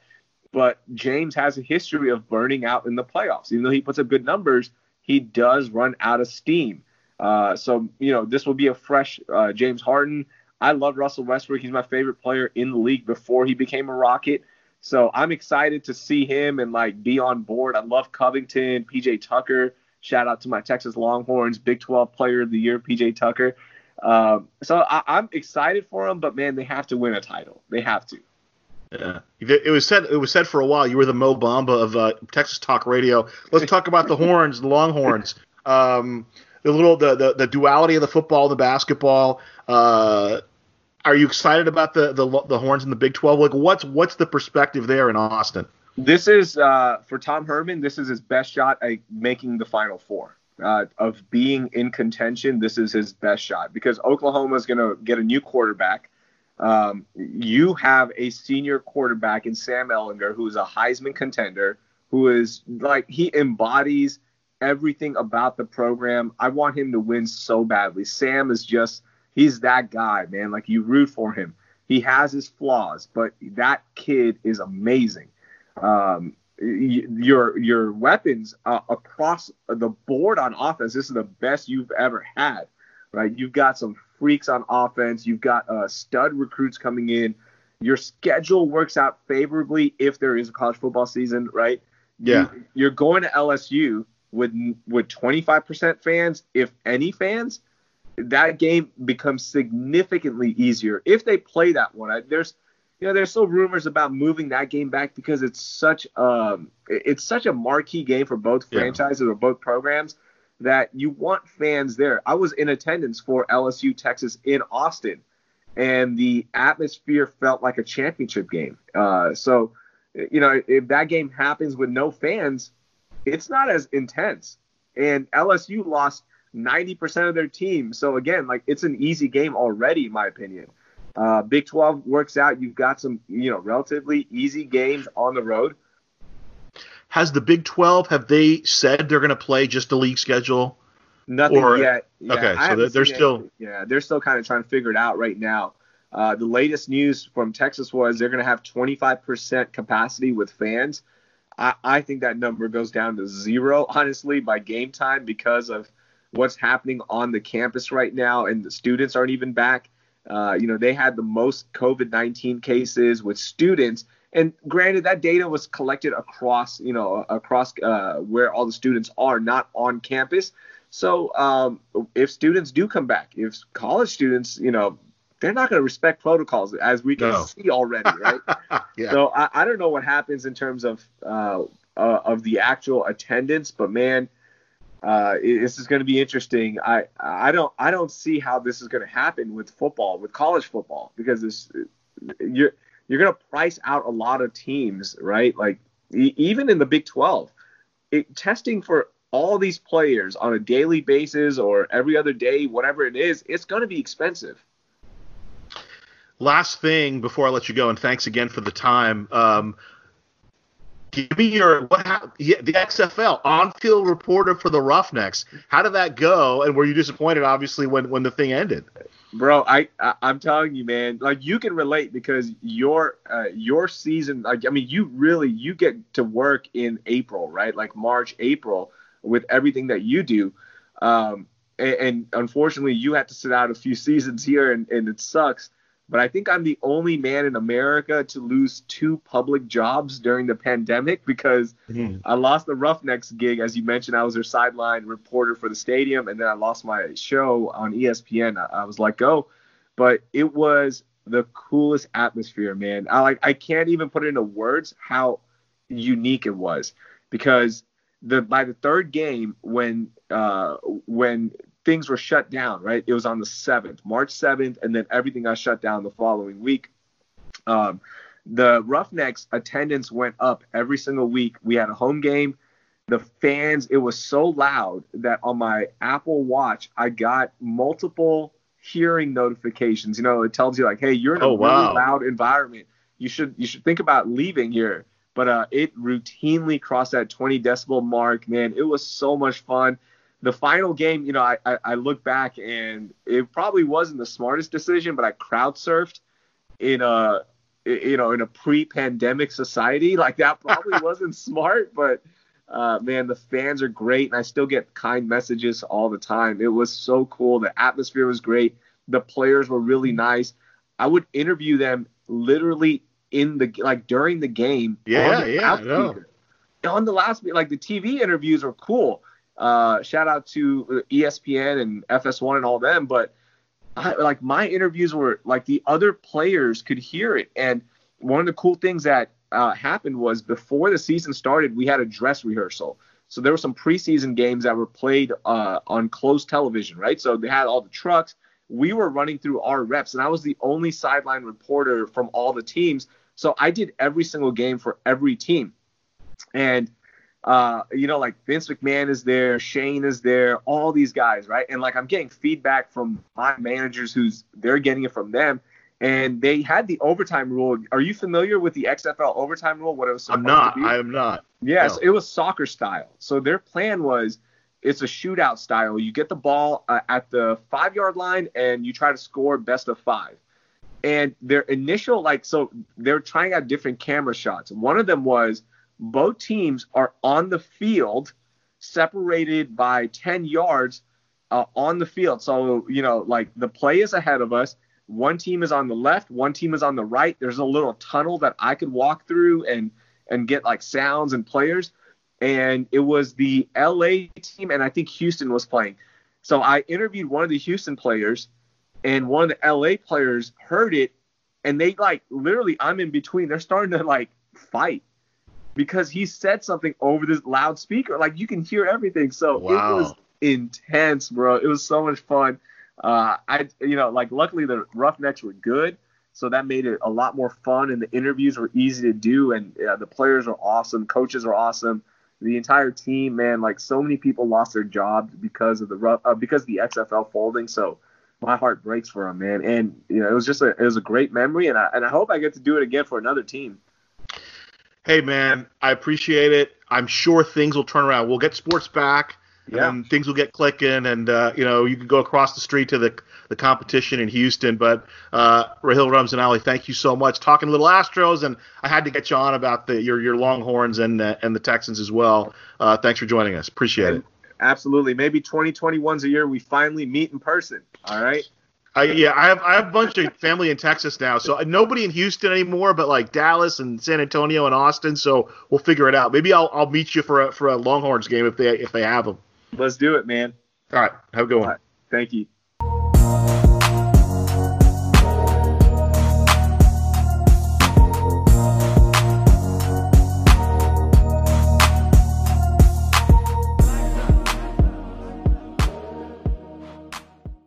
Dan Pellegrino joins me, and he's a very important man because for a variety of reasons. Dan, I have you with me today because a couple of reasons. You are the voice of rationality. You are a Padres fan, so I want you to weigh in on the whole thing with Joe Kelly. You've played professional baseball, so there's some perspective that I'd like from there. And then obviously you played with and you caught Joe Kelly, so it's all there. Let's start with sign stealing. Okay, where does Dan Pellegrino stand on sign stealing? Have you ever stolen signs? Have you ever had signs stolen from you? Have you ever caught somebody stealing signs? Take me through that, both in college and as a professional. Hey, yeah, no, first, thanks for having me, Gasol. Secondly, it's a great question. So, and it's more than just a yes or no answer, right? Yeah, so of course. I think, I think that there's an element to the game of baseball that there's something beautiful about it, right? Because when you really get into the nitty gritty of the strategy of baseball, right? Sign stealing in itself is a big part of that, right? And you can gain a significant advantage over an opponent, and in my opinion, an advantage that's within the rules of the game if you're effectively able to anticipate or, forecast, plan ahead, or what have you for what the other team's trying to do, right? Now, granted, the modern game has changed a ton in that we don't see nearly as much strategical baseball, small ball, hit and run, bunting, right? We've been over that before, but in my opinion, sign stealing in itself is not against any moral law. So it's not cheating to steal signs, Dan. It's not cheating. Okay. I don't think so, but I will say this: there is a caveat, because what the Red Sox and the Astros have done over the last couple of years, and I'm sure they weren't isolated incidents in terms of just those two teams, that crosses the line for me, because now you're using technology. It's Bill Belichick Patriots type stuff where you're recording, right, and using it. It's not okay, I'm using the human brain and even recording it and looking at their signs and stealing it real time. Like, even that is kind of a gray area for me. It's literally real time transmission of being recorded in a game, if that makes sense. So if you're reviewing signs on film, pre-game, but you keep the technology out of it and then you steal them, that's something, because I think that's a strategy in itself to have to, an opponent needs to be able to be fluid with their signs and change it based on knowing if the other team has it or not. So that's kind of where I'm at with it. Yeah, no, it's great. It's great intrigue. It's great espionage, It's like going back to those old World War II movies. But let's get, because you coach now, you coach kids. How much of an advantage is it for Dan Pellegrino to know what pitch is coming? I will tell you, especially, even more so, Gasol, in the youth game, in my opinion, that I coach, right? Because I do things a little, I'm very old school mentality in terms of, what I expect out of my players. And you see so many younger players these days. It's all about the show and the flash and how can I get likes on Twitter, right? But what I really try to teach when I'm coaching these kids is the fundamentals of baseball. Like, I asked my team the other day, hey, how many home runs have we hit in the last 6 months as a team? And the answer was like 3. And I said, okay, then why would we not all learn how to bunt and sacrifice and move guys along? Like, play the game the real way, right? So they see these guys on TV that hit 220 and 45 home runs and strike out 250 times. That's not the way that you win ball games. Definitely at the college level, but at the pro ball game, it's completely different. But with that said, it's a huge advantage because there are hitters in the youth game that can't make adjustments the way that older players can, right? So if I know that a certain kid can't hit the ball opposite field and he's a right-handed hitter, I literally put 3 infielders on the left side of the infield. And what that does mentally to a middle school turning high school kid, right, it's not really fair. And it kind of fires my kids up too. So it's a little advantage there. So I have some fun with it, but it's a huge advantage to know what's coming, to know what the other team's trying to do offensively, all of that type of stuff. So. Well, but let me ask you, I get it. I mean, obviously there is an advantage, but Trevor Bauer did the thing in spring training where he tipped all his pitches, and people hit Trevor Bauer about where they'd normally hit, and he was actively tipping pitches to the opposing hitter. Now, and I get it, in a key situation, if you know which pitch is a fastball and you're sitting on the fastball, that's obviously an advantage. But if somebody has a wipeout slider and it's coming, how much of an advantage is that? Because that thing is wicked and it's filthy. I was joking with one of the Highlanders, Andre Granillo, and I don't know if you've seen Andre pitch, Dan. He has the filthiest cutter slider deal. It's just, you don't know where I don't think he knows where it's going. It looks really good, and then it just kind of falls off the table. And I don't know if I've had this discussion with you. I've had this discussion with people about, I didn't bring it up. Somebody else brought this up about the PEDs and whatnot. And you can argue about PEDs, but somebody brought up a great point. It's like, if PEDs are as easy as they're being, told to use, if the explanation is as simple as it goes, why isn't everybody A-Rod? Why isn't everybody Barry Bonds? Why didn't everybody become McGuire? But anyway, getting back to our sign stealing thing, address that. I mean, if it is knowing the pitch going to turn an average college player into Chris Bryant? So the answer is absolutely and unequivocally not. Okay, which in a lot of people's minds, I think that I see just a lot of the public reaction to what the Astros did, and I just use them because they're the most egregious that got caught, right? So and what I hear a lot from the public, what I hear a lot from the public is, or the perception from the public is, well, Altuve wouldn't have been MVP. It would have been Aaron Judge, right? I don't think that you can unequivocally say that, in my opinion, because exactly what you said in the relationship with the PEDs, right? Hitting is hard. It's the hardest thing to do, in my opinion, in professional sports, in any sport. Yeah. Okay. And you're a Hall of Famer if you fail 10 times. So tell me what else in sports or in life you can fail 7 out of 10 times and be a Hall of Famer. So that's always kind of been my stance, but there is an advantage, yes, but same thing with pitching in the Trevor Bauer scenario that you brought up. A great pitch is a great, and Coach Choate, actually, I just talked to him a couple days ago, too funny, but he actually always used to say this: great pitch is a great pitch is a great pitch. If you have a great slider like the Highlander you're talking about, and you locate it correctly and it's thrown in the right count with conviction, it ain't going to get hit, right? And vice versa for, a hitter. If you're a hitter, you got to have, and you're a good hitter, because Altuve is a good hitter even when he knows it's not coming. He hasn't known it his whole career, right? So if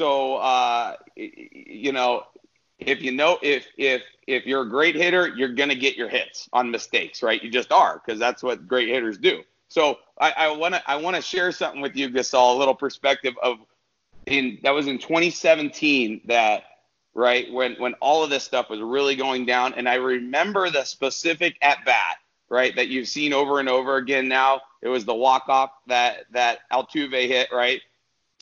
And Chapman's on the mound. He's throwing a million miles an hour, right? He's throwing 105 miles an hour or something with the juiced-up guns, right? And first of all, you can't even see the ball when the guy's throwing 105 miles an hour. He drops at 80, like a 93 mile an hour slider up in Altuve's eyes, and Altuve hits it over the train tracks. Okay, you don't do that if you don't know it's coming. Okay. So maybe that's one instance. It just happened to be magnified in a huge moment, right? I'm glad you brought that up, because when all this came out, there was the move we need to vacate the 2017 World Series, and there's even the city council of LA was saying the Dodgers should really be the champions. And growing up a Yankee fan, I was talking to my Yankee friends who luckily weren't as vocal about it. I said, listen, I get it. Chapman throws 2 pitches. He throws a fastball and he throws a slider. So you're already at 50-50. And I get it. The slider, if you know it's coming, it's a little different. But the other part of it is there were 2 games in that series. The Yankees lost 2-1. So that wasn't about the Astros hitting. That was about pitching. They couldn't hit Verlander. And Lance McCullers had a great, Charlie Morton and Lance McCullers pitched well. But it was funny, and I'll bring up, brought up Nathan Choate. Doug Smith told me a great story where Doug Smith was moderating a discussion between Don Mattingly and Tony Gwynn. Okay. And Mattingly was a left-hand hitter like Coach Smith was. And they were talking about, what do you look for? And Tony Gwynn apparently said he didn't guess at all. And you're a Padres fan, so you probably knew this growing up, that it was all hand-eye. Because he grew up playing video games and hitting, and he would do all hand-eye. Whereas Mattingly said, when I see a lefty, I'm looking slide or adjusting the fastball. Now, that didn't really mean a whole lot to me until Doug explained that, to adjust from slider to fastball, that is pilot-like reflexes you need to have to be able to do that. Right, and early pitch recognition too, right? I think you hit it right on the head. There's a lot of hitters in the big leagues right now, and I think it's more and more prevalent where they're going to go up to an at bat, whatever at bat, depending on the situation, depending on the pitcher, and they're going to look for one pitch. Like they might look for until if they don't, and they're going to swing at a slider no matter what, right? So if they go up there, they're only going to swing at sliders, and if the pitcher hangs it, they're going to hit it out, and if not, they're going to strike out, right? That's a lot of guys' approach these days. Tony Gwynn was different. Barry Bonds was different. But that's a very common approach to go up to the plate and just look for a single pitch, whatever that pitch is, right? You brought up with pitchers with the way it works with command. Your guy, one of your old teammates, Matty Andres, had a great outing on Sunday with the Angels, and I remember talking to a scout. I was up in the press box, and a scout was watching him, and he said this. This is, I think, Matt's sophomore or junior year. He said, "Hey, that guy's going to go somewhere just because of his command. He doesn't throw 95, 97. He may get the velocity up, but I watch a guy with command, And I see, and then, obviously we talked earlier about the game, the 10-inning shutout game he threw against Long Beach, how pitchers do command it. Do you coach, now that you coach, how do you coach hitting? Do you coach kids to guess, or do you coach process and approach the way they do it as a more kind of a college philosophy? Yeah, definitely more college philosophy, and the reason, and there's a specific reason for that, right? And it's because, I tell the parents all this all the time, and so much of why I coach travel ball isn't to get these kids to the big leagues. All right. I mean, one in I don't know, 5,000 are even going to play pro ball that I end up coaching, right? So what I can coach them to do, and especially at that age, they're very malleable, right? And they listen, they're very coachable. Mm-hmm. So what I can coach them to do is have sound fundamentals, and they're going to be far more successful, right? Teach hitting from the ground up, right? And then once they understand how to have a sound fundamental swing that they can repeat over and over again, then we start getting into the approach, right? So it's kind of an iterative process, and you can't have the chicken before the egg, right? You got to be able to repeat your mechanics of your swing every single time without thinking about it. And then you can get into the approach. Okay, it's 2-0, and I'm going to try to pull something because that's my power side, and this guy throws fastballs in 2-0. That type of thinking specifically, right? And I see the kids benefit. There's more kids that benefit more from that style than getting up there and guessing. You're a catcher. You were a catcher by trade. And how much did it help your hitting? Because you probably could identify the pitch out of the hand better than most guys, right?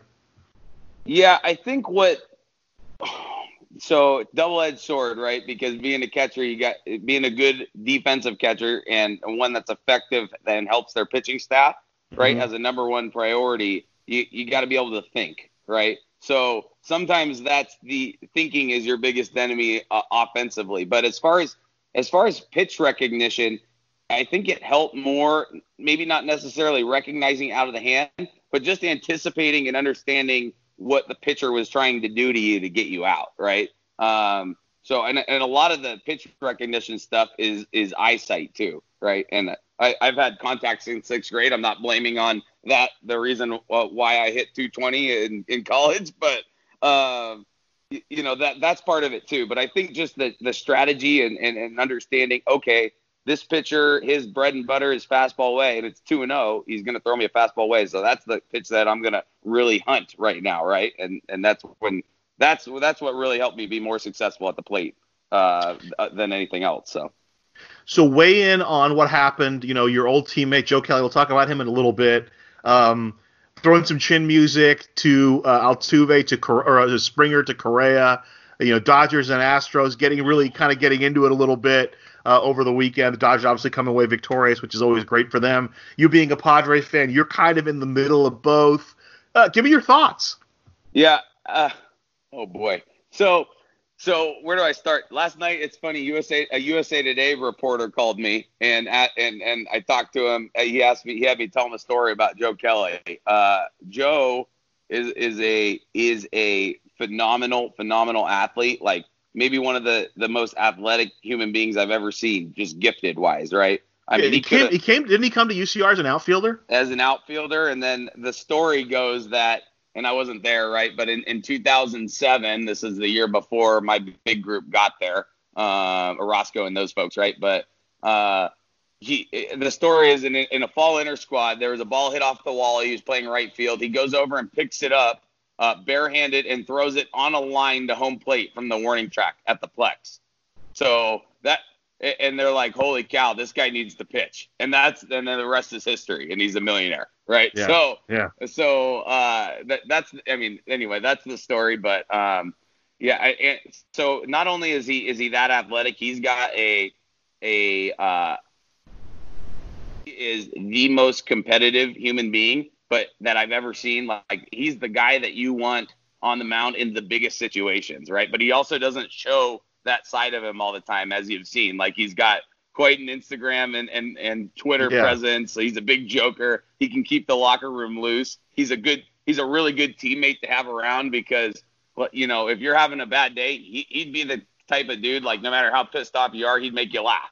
Yeah. So just because he would just do something silly. So it's really crazy the dichotomy it is. But there's nobody else I'd rather have on the mound in the biggest of situations than him, because that's when his competitiveness really comes out the most. And we saw it in the World Series when he threw for the Red Sox, right? I mean, what an all-time performance that was. So we all have that one friend that would climb into a volcano to figure, to learn something, right?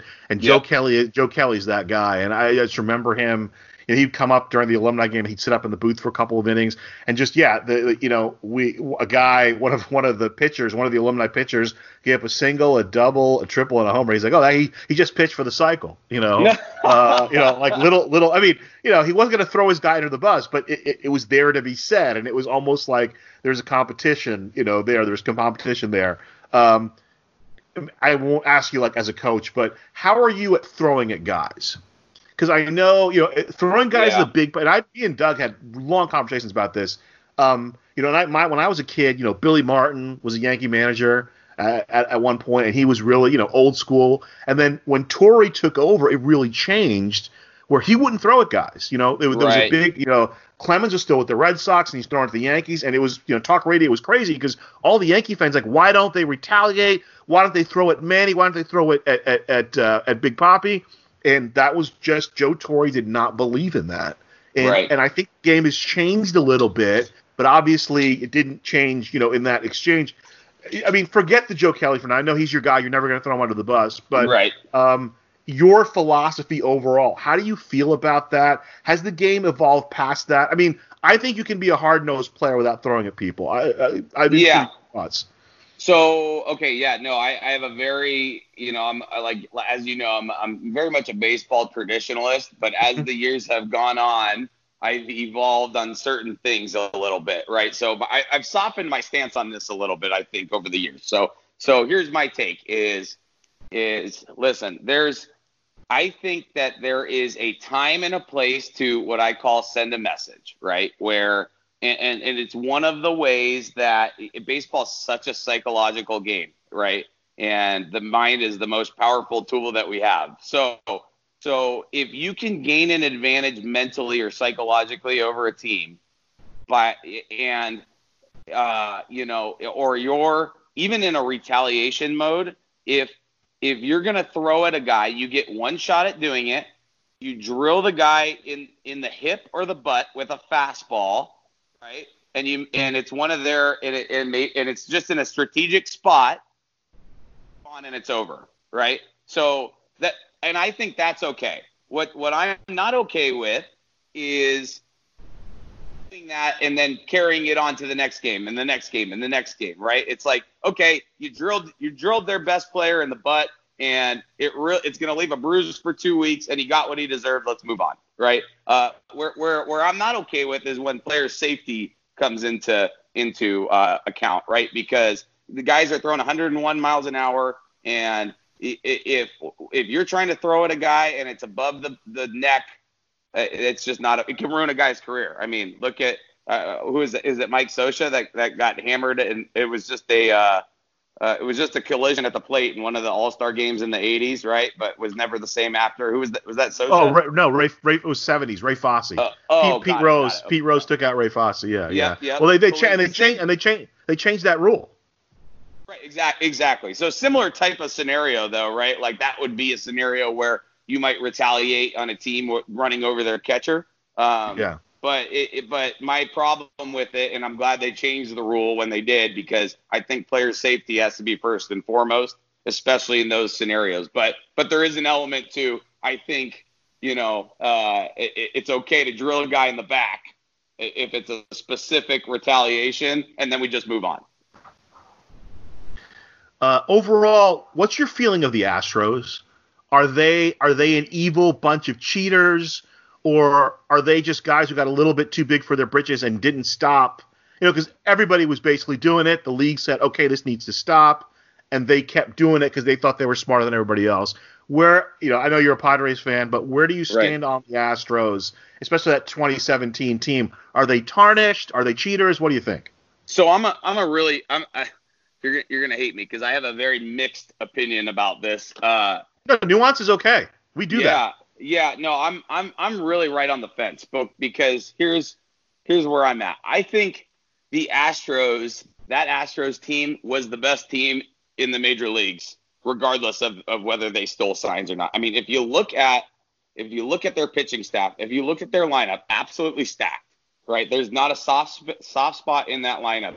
And I think they win the entire thing without cheating, right? So I think the public perception pulls on them a little bit because and really what a lot of that's driven by and why there's so much hatred towards them, I think, is the arrogance and the way that they acted and the way they handled it after the fact, right? Where they Altuve and Correa, and they come out in public and they say, oh, well, we didn't know, and it's really not that big of a deal. Well, actually, you got caught, and it is a big deal. So just listen, I would have had, and I did lose respect for them in that regard, right? And for the organization and the way that they handled it. They ended up doing the right thing, and I think ultimately the manager, and so it was AJ Hinch, and then I forget the GM's name at the moment, but they ended up getting the axe because of it, right? But it should have happened way sooner. And was it necessarily AJ's fault? No,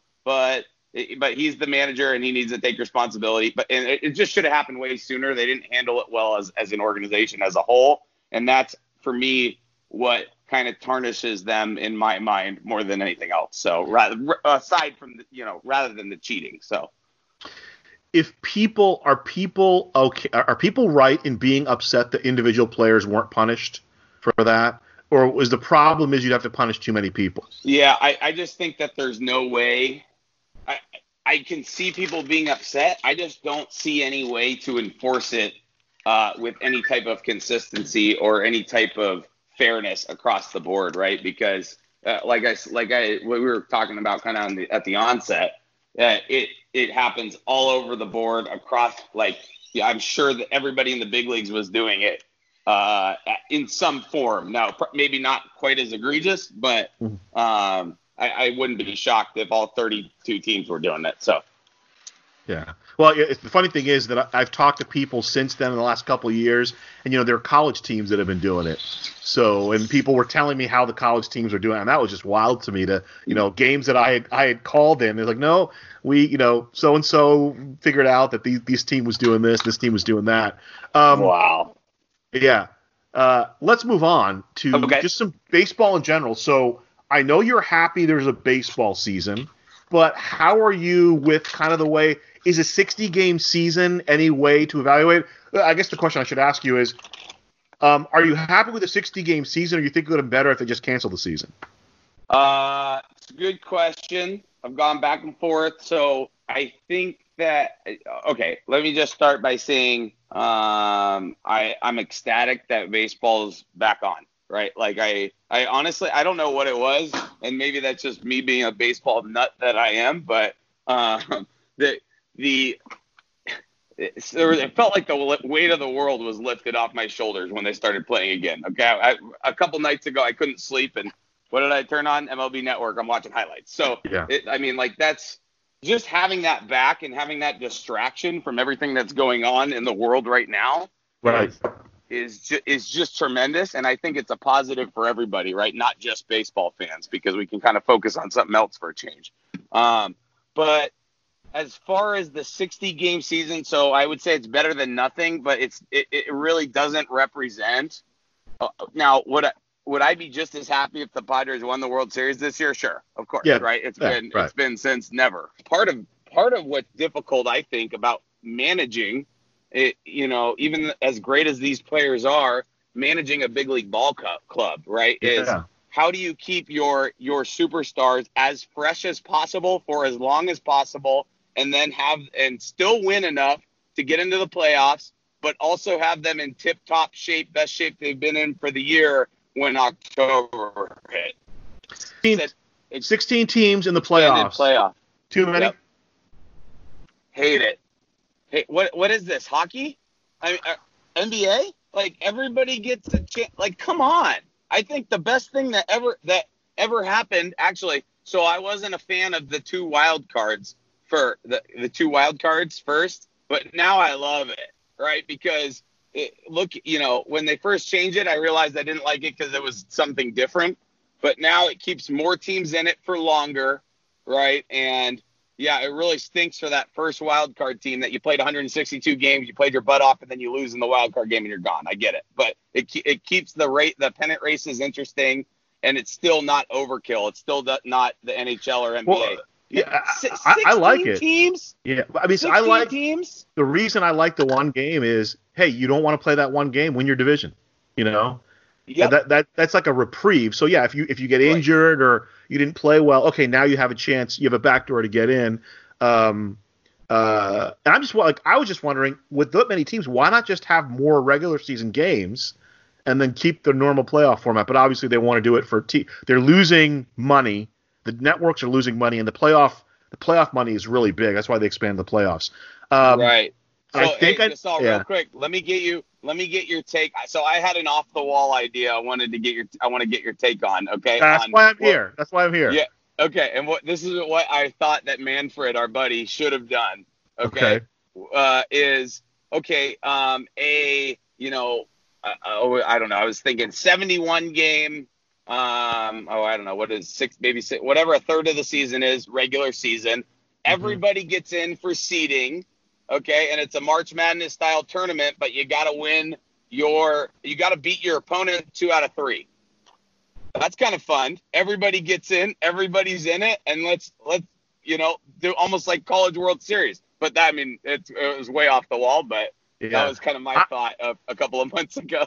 Yeah, it's funny. I thought of a similar scenario. I'm like, okay, let's do something where the 6 division winners, okay, they get, or 6 division winners and the 2 best second place teams, that 8, they get a bye, and then the rest of the teams can play their way in to the 16. And I thought there was some way to do that. We should do that. But I do want to. But again, thanks Dan Pellegrino for spending some time with. I wanted to ask you 2 more questions. Sure. The extra innings, and I've seen your thoughts on Twitter, and I think you and I are in agreement. What do you think about starting extra innings with a runner on second base? Hate it. I mean, this isn't travel ball. Like, what are we're trying to get the games over faster. What's the point? What can I ask? What is the main driver in Rob Manfred's mind that thinks that's a good idea? Because they don't want to have extensive extra inning games for the rosters because they're playing. I think it was 60 and 66 days, and now it's going to be tighter because of the COVID thing. Did you like the leadoff 2-run home run the other day in extra innings in the 13th? I missed it. What happened? Well, the guy started the extra innings with the runner on second, and somebody hits a home run. It's a leadoff 2-run homer. It's over. Yeah. Yeah. Somebody brought up another scenario. If you're a pitcher and you're pitching a perfect game through 9 and the game goes to extra innings, you lose the perfect game, right? Because they put the runner on, they give the catcher an error. Wow. I didn't. Somebody else brought that up. Yeah. Wow. But the other thing is because you're a National League guy, right? Your whole life, Padres. Yeah. What do you think about universal DH? Can't stand it. I think it completely takes the strategy out of managing a baseball game. Okay, because you're always baseball's got a funny way of putting you in these pickles, right? In these scenarios where you have to make extremely difficult situational decisions throughout the course of the game, especially in the middle innings where if you pull the pitcher and let him hit, it could be the difference between winning and losing. Or if you do the opposite, right? If you pinch hit for him and put your best pinch hitter up there, and he gets in right. So the course of who wins a game, and it really takes. It's unfortunate, and here's part of why I think it's unfortunate, because of the way the game's gone with analytics. Like AJ Preller, probably, in my opinion, is probably making the lineup for Jace Tingler right now. And he sends the lineup down to Jace, and Jace has no say in what happens. And I'll give you an example of why here in a second, based on the first weekend. But it's purely statistical driven, right? And It comes from a bunch of Ivy League grads. That school of thought, I think there's something to be said for advanced statistics, but it comes from a bunch of Ivy League grads that think the game is played on paper. And you and I know as well as any other person that knows baseball at all, it's just not. And you saw us play 4 years at UC Riverside, and we outperformed our talent for 3 of the 4 years consistently, right? And it's because of our chemistry and because of the way we all got along. And that you can't measure that on a piece of paper. So the best argument, I mean, and I'm kind of back and forth because I do think analytics are useful, like from what I do for the broadcasting side. Ron Say brought up a great point, and he said, he's an old school guy. He's like, I'm an old school guy, and he said, I don't mind analytics, but he does not like the fact that it shouldn't be numbers that determine whether a guy doesn't play, Right. It should, and he's like, what happened to the gut feel? Okay, yeah, this guy's Pellegrino is 2 for 15 against this guy, but you know what? He's hitting the ball well. He's whatever. He's hitting 380 over his life. Let me try. Let me tell you something. I don't know if I ever told you this. The one argument I ever got into with Doug Smith was over you. You remember? I don't know if you remember the scenario. I don't know. I probably remember the scenario, but tell me the story. He bunt. Like, it was. I hate bunting. I'm not a big bunting guy. Like, I understand there's certain situations where you bunt. He bunted into you, and you were really struggling. And he said, yeah, I bunted because I figured they'd walk Pellegrino and this other thing. I said, but coach, and you were really struggling at the time. Like that was your senior year. I think you'd gotten off to a hot start. I mean, you had that 2-week period where you couldn't get anything. And I'm like, yeah. I said, Dan was really struggling. I don't understand why you'd put that pressure on him. And he's like, well, I thought they're going to walk him. I'm like, and I forget who you guys were playing. It might have been Long Beach. And I'm like, Long Beach isn't going to walk him. He's won for his last 17, Right. And it was, so, and I felt kind of bad. Because I just got to know you. You're a good dude, and everything. And then Doug kind of got a little weak. I mean, Doug heated. Doug doesn't really get heated, but he got a little annoyed, I think. He got a little. Right. And then the next day, I said, Coach, we good? And he puts his arm around me. He's like, I'm never gonna eat your lunch. He said it a different way for having an opinion. That's totally cool for you to have an opinion, Right. And you know why, Gasol, he got to him a little bit, because he goes, dang, he's got a great point. They were never going to walk Pellegrino right there. But here's the funny thing. I think I think you hit a home run on that next Tuesday. Got you out of your slump. Okay. Yeah. Awesome. Yeah, whoever you guys played Tuesday, you hit a home run. But but I'll give you the last word here. Let's talk Padres for a second. Do you have high hopes this year for the Padres? I mean, I think they look pretty good. So first of all, let's talk about the most important thing. I love the brown uniforms. You gotta give that to them. Classic, of course. Why did they wait so long? I don't know. We've gone through so many different sets of uniforms in the last decade and a half. No, the Padres are brown and yellow.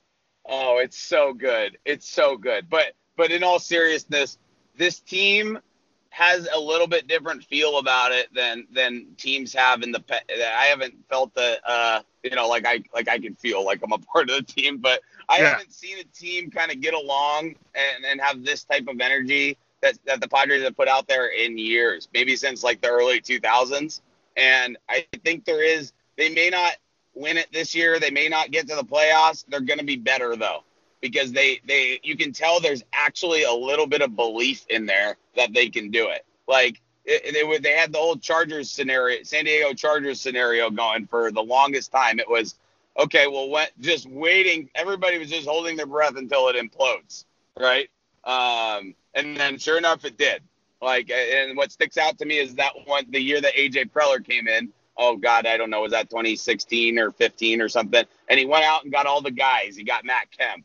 He got Justin Upton, and the lineup was stacked. And they're just barely hanging in the wild card race. And then they ended up losing like 10 of their next 12, and the season was over. Right. So that seemed to be just the mentality that we had, the culture that had grown on the club for the last 2 decades almost. But I think that the right guys are there now, and it's the right mix, aside from Will Myers, but the right mix that can turn this thing around. So So I'm looking, and they're fun to watch now too, which is really cool. They got a lot of talented guys. I love watching Tatis and Machado have some really good chemistry going, and they're incredible players. I think Hosmer is a nice player. I don't know if he's an $180 million player, but he's the type that plays better on he plays up to like the level of whatever he's playing with. So if you put better players around him, he's going to be better. And the list goes on. I like Grisham from Milwaukee. He's only 23. He was due for a fresh start after what happened in the playoffs last year in the wild card game. Ball goes under his glove. Nationals go on to win the World Series, whatever, right? Good fresh start for him. He's a great athlete too. So I'm looking forward to watching them for the rest of the year. Hopefully we get to continue to do that. I mean, I tell you what, for the first time in about 10 years, people want to come to the Padres. You know, Right. I mean, Machado came, Hosmer wanted to come. So, I mean, he got a lot of money. Both those guys got a lot of money. So you spend a little bit of money, and now guys kind of, it's a great lifestyle. It's a great park to play in. If they ever put it together, that'd be a hopping scene out there on the gas lamp. As always, sir, the pride of Poway High School, Dan Pellegrino, joins me. Talked a little baseball. I will be contacting you again. Good luck, and wish your team the best as well. Hey, always great talking to you, Gasol. I love chatting with you every time we get a chance to. So have a great rest of your day. All right. Same here, brother. Have a great evening. Thanks. Okay.